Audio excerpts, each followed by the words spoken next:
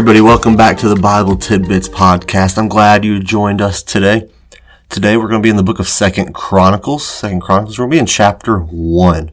We're going to see a life-changing prayer from a guy named Solomon. So Solomon was the son of David, and he was the one entrusted by God to build the temple after his father David had died.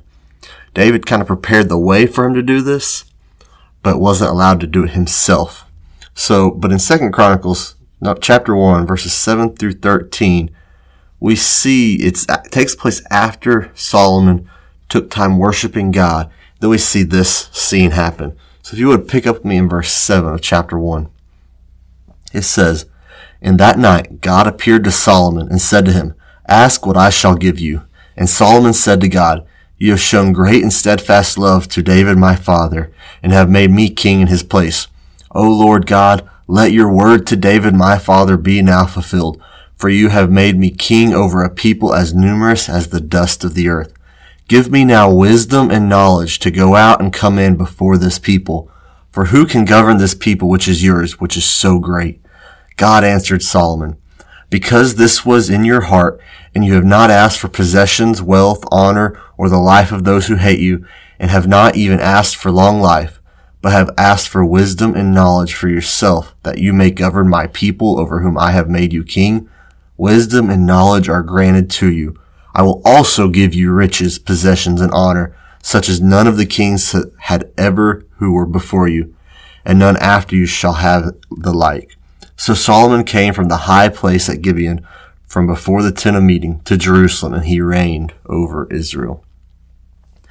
David's son Solomon is now king over Israel. He's faithfully sought the Lord, and that is now being rewarded by God. God comes and tells David to tell Solomon to ask whatever he wants, and it will be given to him. Solomon has an opportunity to do so many great things. He could ask for riches and power unlike the world has ever seen. He could ask for a long life. He could have asked for anything. Put yourself in his shoes for a moment. What would you ask for? As we read, Solomon did not ask for any of those things, but rather he asked for wisdom and knowledge. These two things have the ability to bring you some of the worldly things that he could have asked for, but that was not even his intention. He wanted to govern the people well, all for the glory of God. Because of this, God added all the other things to him. Oftentimes when we pray, we recite something that we always say and there's no real meaning to it, or we ask selfish things. When we pray, we should always be seeking to bring God glory. Our prayer should not be self-centered, but rather God-centered. We should be talking about things to God for his own glory. One of my seminary professors told the story of when he was a pastor. He called on a man in the church to pray, and he began to pray, and there was someone else talking. He thought, surely somebody will tell this child to be quiet. And it turned out that it was the man's son sitting with some of his friends in a different area of the church. And his son was saying the exact same thing as his dad before his dad said it.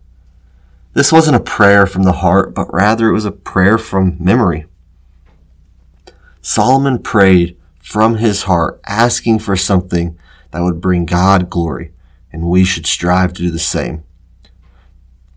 Below, I'll be putting some links for some different prayer resources that pertain to this for further study. So I thank you all for joining me, and I hope to see you all next time.